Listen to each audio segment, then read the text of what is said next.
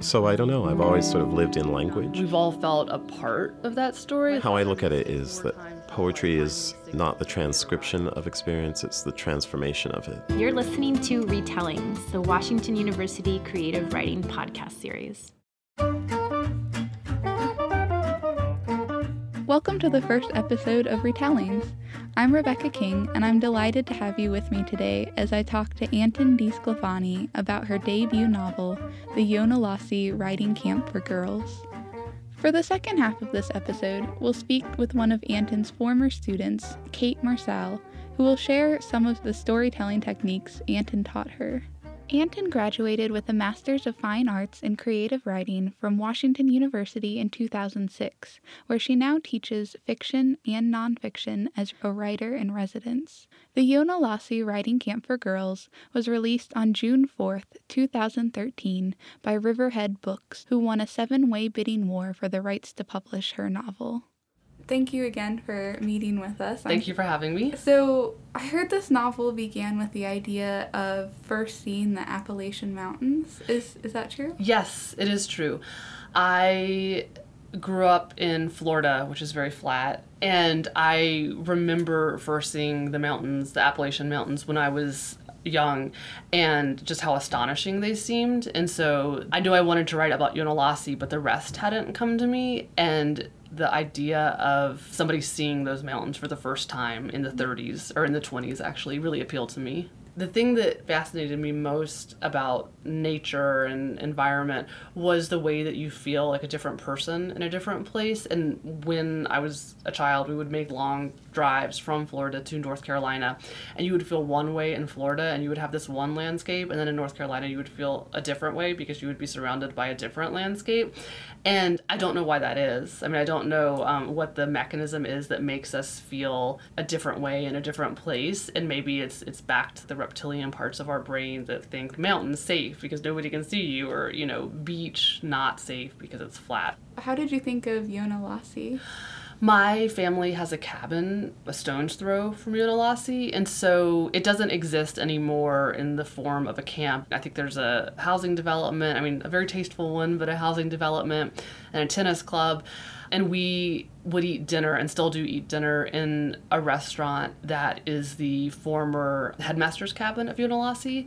But I stayed very much away from the real Yona Lasse. I wanted to take the place, and I wanted to take the name, and I couldn't imagine the place without the name, because in some ways it would have been easier just to name it something else, but I just couldn't think of anything that I liked as much as Yona Lasse. And once I learned that it actually had been a camp, it just was fascinating. What made you decide to choose the Great Depression as the setting? To be perfectly honest, when I first thought of it, I just did it.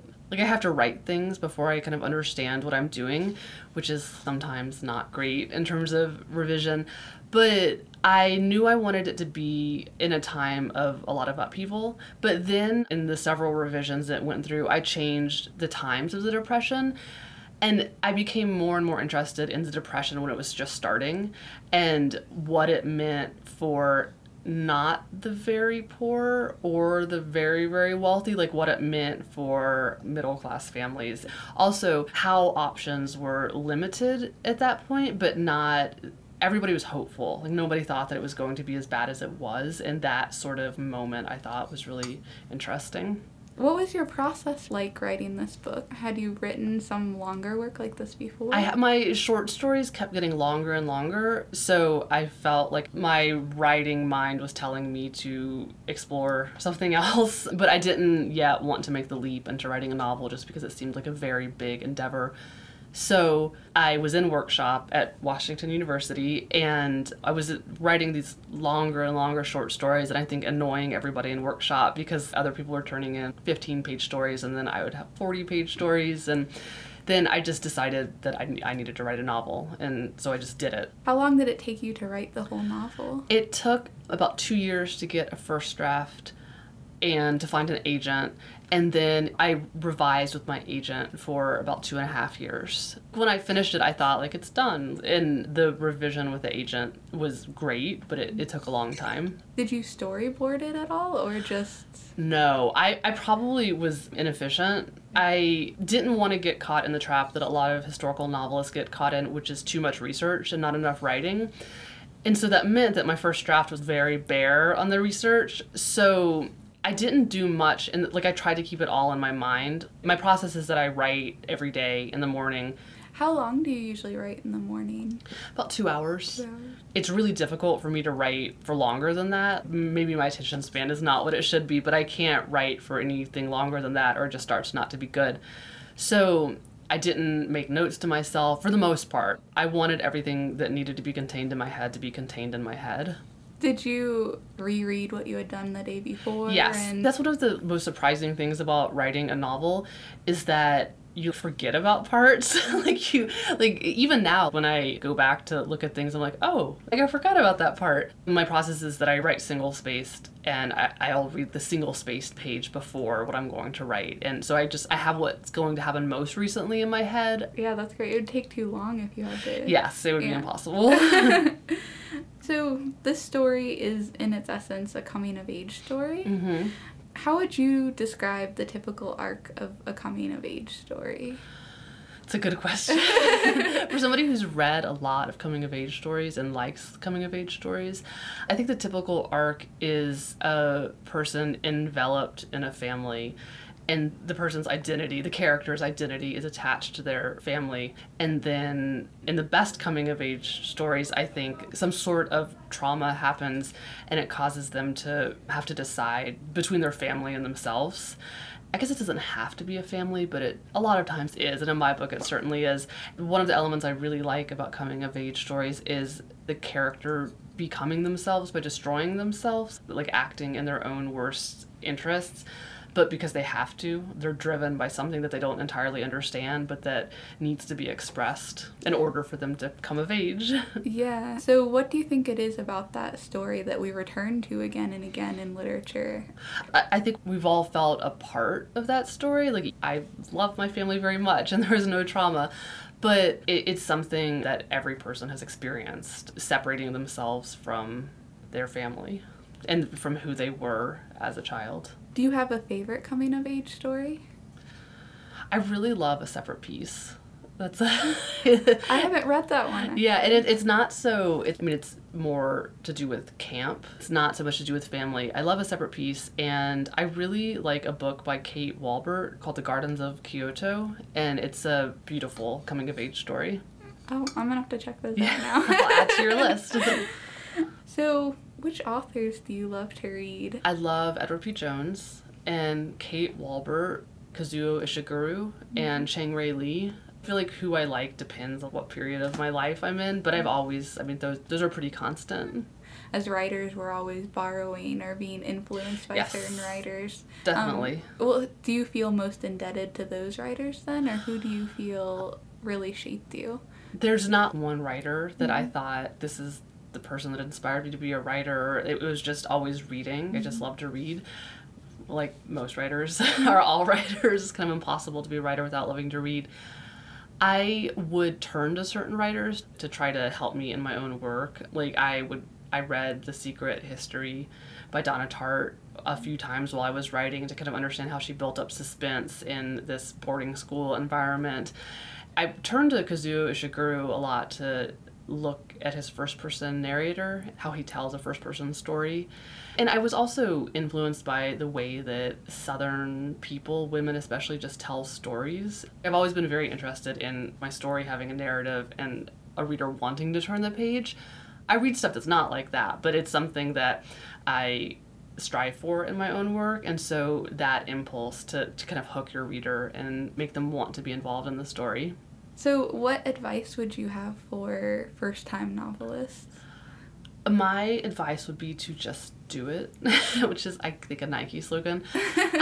There's so many ways to talk yourself out of writing a novel, and I learned so many things while writing it that I could not have learned without. There's no way to prepare yourself. There's no way to anticipate all the things that'll come up, or do it in baby steps. You just have to do it. Is there any advice you wish you had been given before you started?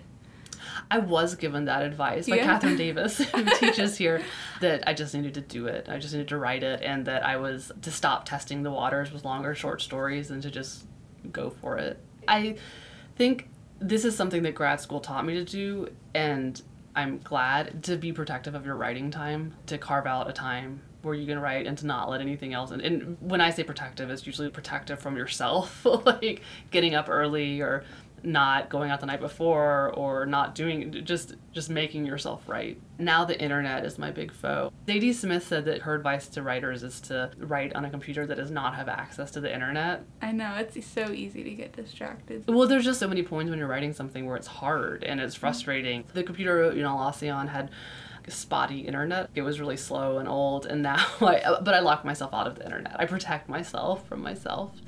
Anton's fierce protection of her writing time is a sentiment she shares with many other successful writers. Poet Donald Hall once said, "Mere literary talent is common. What is rare is endurance, the continuing desire to work hard at writing." It took 4.5 years of drafting and redrafting to finish her novel, and from what I've heard from other writers, that's on the quick side. Now we turn to her former student, Kate Marsal, who will share some of the writing advice Anton gave in the classroom. My name is Kate Marsal. I'm in the class of 2013, the College of Arts and Sciences. I'm an English literature major with a minor in writing and anthropology. The class I took with Anton was the first writing class I took in college after writing one. And it was just so wonderful that I actually then went on to get my minor in writing. I took a nonfiction class with Anton. It was called Creative Nonfiction 1, and I think that some of the best lessons she taught were to incorporate aspects of fiction writing into nonfiction. The class was on literary journalism and memoir. She was really focused on creating a story and characterization and drama and plot development on every level in the same way that you would write a short story or a novel. I think that really helped me to make my writing more colorful and interesting. The best advice she gave was to talk to as many people as possible. It was we went into it from a kind of journalist approach. She definitely encouraged me to call up, go visit, take pictures, talk to as many people as possible, even if you're not going to necessarily write about them, but just to go in, and if you see someone, get to know them and find out their story, and you never know kind of what unexpected things you'll find out. So I think that was like a really useful lesson for any kind of writing.